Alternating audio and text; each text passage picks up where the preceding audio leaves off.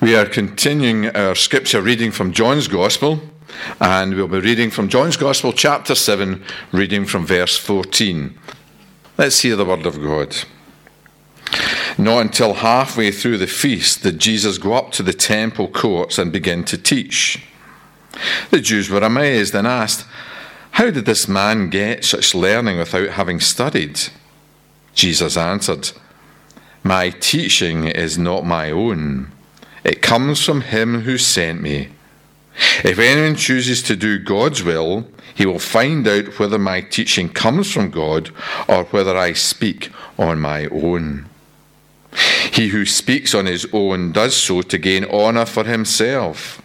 But he who works for the honor of the one who sent him is a man of truth. There is nothing false about him. Has not Moses given you the law? Yet not one of you keeps the law. Why are you trying to kill me?" "You're demon-possessed," the crowd answered. "Who is trying to kill you?" Jesus said to them, "I did one miracle, and you're all astonished. Yet because Moses gave you circumcision, though actually it did not come from Moses but from the patriarchs, you circumcise a child on the Sabbath. Now if a child can be circumcised on the Sabbath so that the law of Moses may not be broken, why are you angry with me for healing the whole man on the Sabbath? Stop judging by mere appearances and make a right judgment." At that point, some of the people of Jerusalem began to ask, "Isn't this the man they're trying to kill? Here he is, speaking publicly, and they're not saying a word to him. Have the authorities really concluded that he is the Christ? But we know where this man is from. When the Christ comes, no one will know where he is from." Then Jesus, still teaching in the temple courts, cried out, "Yes, you know me, and you know where I am from. I am not here on my own, but he who sent me is true. You do not know him, but I know him because I am from him, and he sent me." At this they tried to seize him, but no one laid a hand on him, because his time had not yet come. Still many in the crowd put their faith in him. They said, "When the Christ comes, will he do more miraculous signs than this man?" The Pharisees heard the crowd whispering such things about him. Then the chief priests and the Pharisees sent temple guards to arrest him. Jesus said, "I am with you for only a short time, and then I go to the one who sent me. You will look for me, but you will not find me. And where I am, you cannot come." The Jews said to one another, "Where does this man intend to go that we cannot find him? Will he go where our people live scattered among the Greeks and teach the Greeks?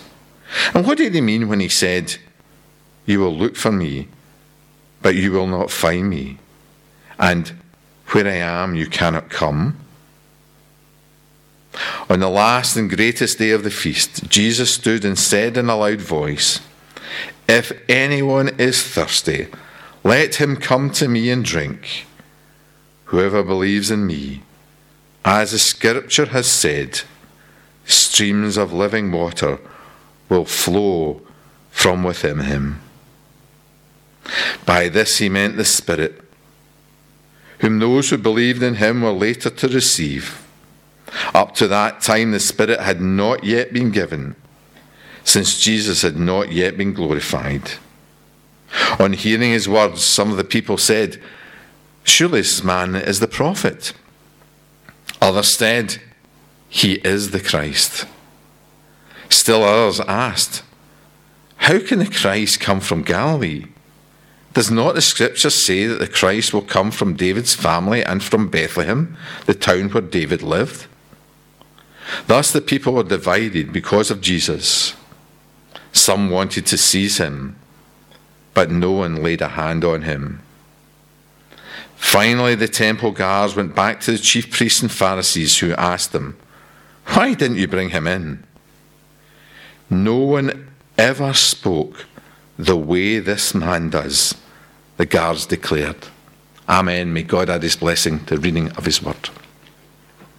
Truly understanding what Jesus is about, understanding his teaching, whether that's in terms of coming to know him in the first place or coming to know him better as a Christian, is obviously in some ways is not just about your head. It's not about how clever you are. And I think all of us know that on some level. But I was reminded about it quite forcefully this week. We had friends staying, and my friend was talking about someone he knows who has quite considerable learning difficulties, but he doesn't really read anything except his Bible, and he knows it backwards. And because of that, he has this instinct for Christian teaching that comes from a willingness to listen to what Jesus is saying. What makes it possible for him to know the Bible better than many of us, maybe most of us, maybe all of us, I don't know, do? Often, like everything, it is about our biases, our prejudices, about our feelings, our willingness to listen to what God says. In other words, it's a matter of the heart and the emotions and what's going on inside us rather than just the way we think. In the next chapter, Jesus will say, "If you hold to my teaching, you are really my disciples. Then you will know the truth, and the truth will set you free." The first part of our reading, the part we're focusing on today, is Jesus helping people to do exactly that. Helping them to see clearly, to get past their own biases, so that they really can be set free by the truth. I think all of us know on some level that we have biases, don't we? And perhaps if we chatted over coffee after the service about exactly what different news sources each of us prefer to get our news from, whether it's The Guardian or The Telegraph, The Independent or GB News or somewhere in between. If we had that discussion after the service, we'd soon discover that we at least thought that quite a lot of other people in the congregation were deeply biased. I don't recommend that discussion necessarily, by the way. We would realize pretty quickly that all of us are touched by biases and difficulties. Now, last week we spoke how opposition to Jesus was heating up, how the religious leaders sought to kill him, so that when the celebration of the Feast of Tabernacles came round, he chose not to go up publicly with the crowds of pilgrims to worship in Jerusalem. He went up secretly instead. And while they were waiting for him, wondering if he'd come, we saw the crowds become divided over him. Was he a good man or a liar? And it's the beginning of the big dispute in this chapter. Who is this man who speaks like no one else? Who can he be?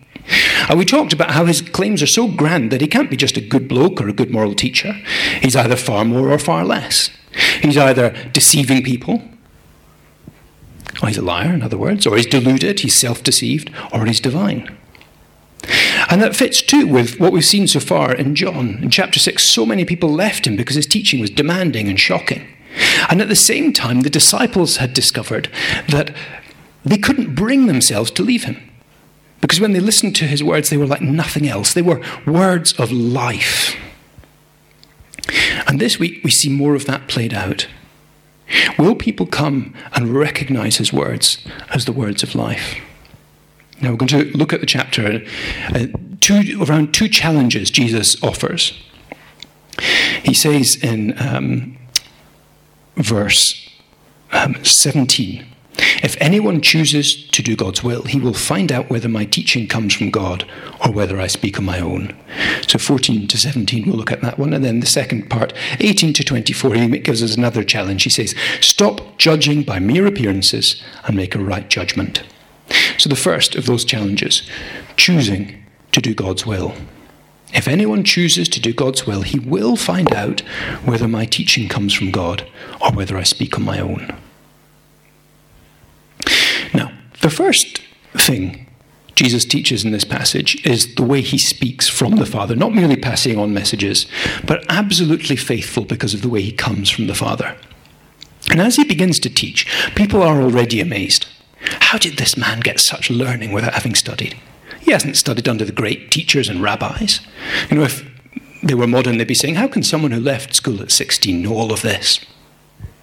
And Jesus answers them. He says, the reason my teaching is special, is different, is because it's not my own. It comes from him who sent me. It's not a bunch of clever ideas I came up with or discovered in old books or when I was meditating or praying. This is straight from God himself. Now, because that's such a big claim, he immediately says that there is a test that they can apply to discover whether this is true. If anyone chooses to do God's will, he will find out whether my teaching comes from God. If you want to recognize real teaching from God, then you need to be willing to obey real teaching from God. If, on the other hand, you're going to reject God's will for you and for your life, you shouldn't be able to expect to see clearly teaching from God when you receive it. It's like a scientist. If you're doing an experiment, do you really plan to discover the truth? If you discover a truth that undermines everything you've said so far and means admitting things you've done wrong in the past, mistakes you've made, means admitting that so far your career has been a problem, will you still publish what you find? Or are you underneath, perhaps even subconsciously, determined to make your career look good, to show your opponents that you've been right all the way along? If you are like that, it's not merely that you might deliberately pretend your results are different. You might not even see the truth staring you in the face. And that is a huge problem, as many of you will know in modern science. That the underlying bias of scientists is something that's continually debated between scientists as they try and discover whether they've really discovered something real or whether people are seeing patterns in the data that just support their careers. In the same way, we cannot recognize the truth of God if we're not willing to obey it. Now, that's a really important and simple truth in some ways. And if we're not Christians, it's a simple reminder from the start that all of us are biased. To be a good judge of anything, whether something is true or not, we need to be objective, don't we, to see it clearly. But the reality is that none of us as human beings are objective. And so we need to come and ask ourselves, are we seeing clearly? Because when it comes down to it, if Jesus is right and real and true, then we do have to live our lives his way. He makes marvelous promises for us. But if he's the real thing, we will have to give up the ways we do lots of things. We'll have to obey him in the way we spend our money, in the way we spend our time, with our sexuality, our love, our leisure, our work. Everything will need to be submitted to him. Those of us who are Christians will know friends who have walked away from the faith exactly because they didn't want to live with God's commands in that way. Whether that's a flagrant way. Think of a friend who left his wife, and so he could square that with his conscience, abandon his faith as well. Or very simple, subtle ways. Again, those of us who are Christians know in some ways that we've had to do that. When we became Christians, we had to choose to live in a way that was different from the way we lived before. But Jesus says, if you hold to my teaching, you really are my disciples, then you will know the truth, and the truth will set you free. And if we're Christians, we can bear witness to that. There is a freedom that comes in knowing and obeying the truth that Jesus preaches. So when we examine the evidence for the truth of what he said, we have to look not just outward at what he said and did, but also inward at ourselves. In what ways am I avoiding the truth? In what ways might I be preferring to judge from appearance, to reject him on little details so I can avoid the big picture and avoid making a right judgment? We mustn't dismiss what he says without asking ourselves, what are my biases? Why might I not want to come face to face with this? Do I really want to do what's best? Now, Jesus' second challenge is a challenge to judge rightly. He says, stop judging by mere appearances. Make a right judgment. Now, this is a crowd of people who came to worship God at a religious feast. They're religious people. They would claim to be living by God's will. So they're going to need a little bit of convincing if they're going to believe that they're biased in this sort of way.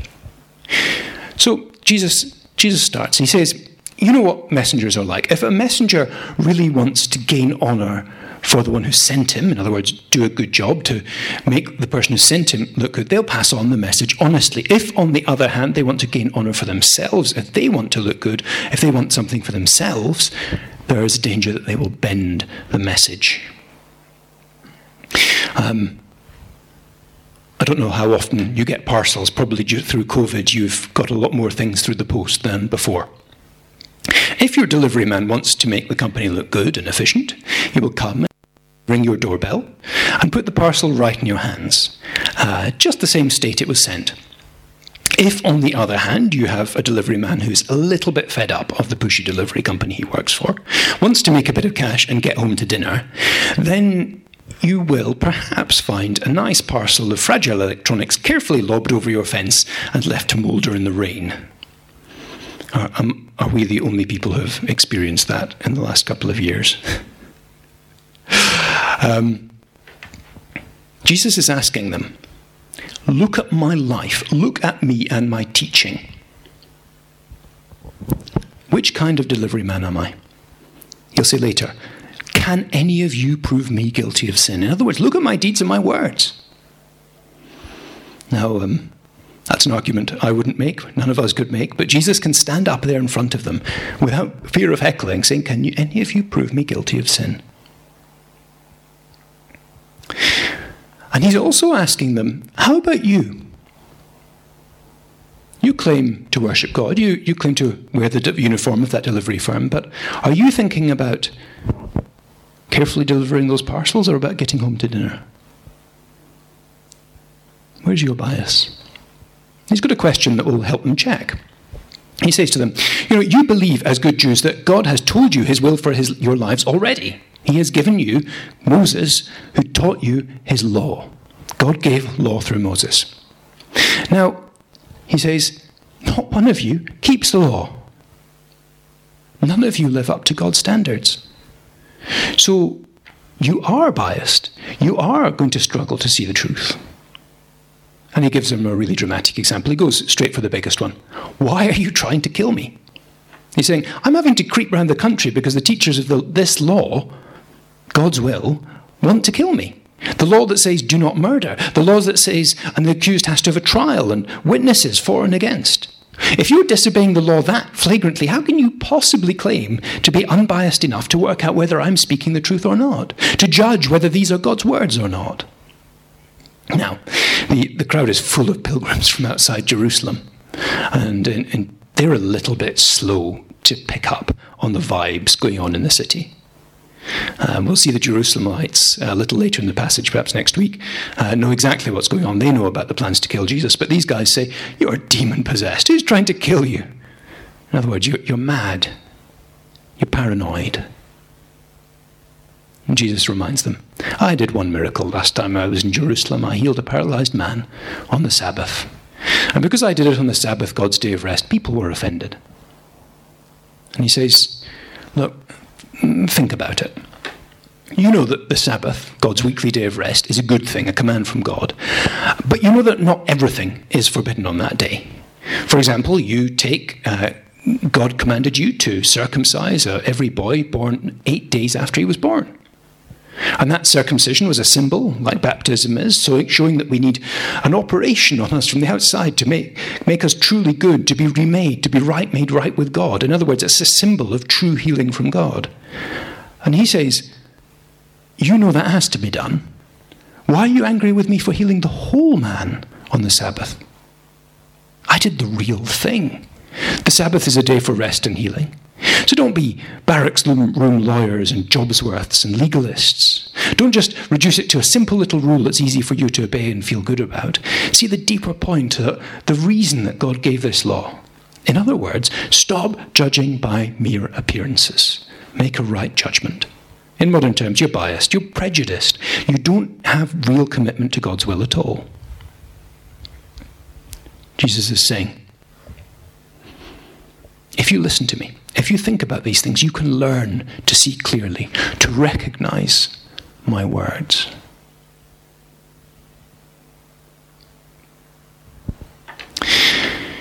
Jesus could have made a lot of different arguments at that point about the Sabbath. He does in lots of other parts of the Bible, the Gospels. But the thing is, he's not just trying to win the argument. And we'll see that more next week through the passage. When they say, you can't be the Messiah because the Messiah comes from Bethlehem and you're from Galilee, he doesn't give the obvious answer of, actually, if you check, I am from Bethlehem. Because he's not just trying to win the argument, he's trying to help them see into their own souls, trying to win them over. And the remarkable thing is that he is much more successful than you might think. Because a little later in the passage, the religious leaders will send the temple guards to arrest him. Now finally, they are closing in, they're getting closer, but they begin to listen to his words and they begin to think. Now these men, the temple guards, were not thugs or soldiers or mercenaries. They were specially chosen from the tribe of Levi, chosen to serve and protect God's temple, trained in the scriptures. And when they listen, when they examine their hearts as they listen, they are awed by what Jesus says. And they turn around and go right back to the people who sent them. No one ever spoke the way this man does. They can't arrest this man because his words speak of something else. Like the disciples, they begin to see that he has truly got the words of life, that he's truly speaking from the Father. They pause, they put aside their prejudices, and those would have been real. It's going to cost them something to say this to the religious leaders. But they go back and they say, no one ever spoke like the way this man does. They discovered a power and a truth to his words they could find nowhere else. Now, to just think about what this means for us. If we are Christians, we know very well that we haven't left bias behind us. We still have things in our hearts where we're unwilling to listen to what God says. And that very often blinds us to the power and the relevance of Jesus' teaching for our lives. Now, one of the most common questions that people ask pastors and ministers is, how can I find out God's will for my life? How can I find out what he wants me to do? Especially in the big and difficult questions of life, choosing a job or where to marry, who to marry, where to live, and things like that. But plenty of other more day-to-day things as well. Now, obviously, spending time quietly in prayer about these decisions is always the best start. But the implication of Jesus' words is this, the more you want to do God's will, the more you are willing to, the more that you say to him, I am willing to do what you want, even if it costs me. The clearer the reality and the power of his teaching will be, and the clearer the direction for our lives will be. The more we want to obey him, the more we are willing to give up our own desires, our wills, our projects, our plans, to do what he wants, to do what will bring honour to him, the clearer he will make our path. Because the path of obedience to him, of course, is the one in which he will bless us most. And he will make that clearer and clearer. So if we can pray just as Jesus would later, not my will, but yours be done, we will recognize his will for us far more easily. So when we have decisions ahead of us, we need to recognize we are biased about all these decisions. We need to come to him and say to him, you know what I want. You know what I'm asking for, but please help me to put my will aside, to let your will be done, not mine. And when we pray that earnestly, we will see far more clearly the way we have to go. And back to that truth from chapter 8 as well. When we do that, when we hold to his teaching, then we will know the truth, and the truth will set us free. In other words, the more we submit to what he commands, the more we will discover real truth and freedom in our lives. We'll be free to be not perhaps what we'd planned, but what he made us to be, what he created us to be, what we ought to be, what we can be. We will know the the real feeling of freedom. And we will know the power of the truth. The words of the Bible will speak to us with new freshness and life.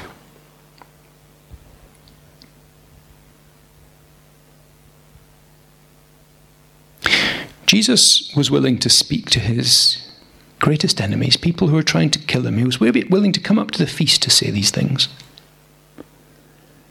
Because when he speaks his words into a life, it does show us what's wrong with our hearts and what right is, what goodness is, what hope and freedom are. That's what happened, or at least was beginning to happen, to some of those temple guards. He wanted to win them over, and when we listen to his words, he will win us over also.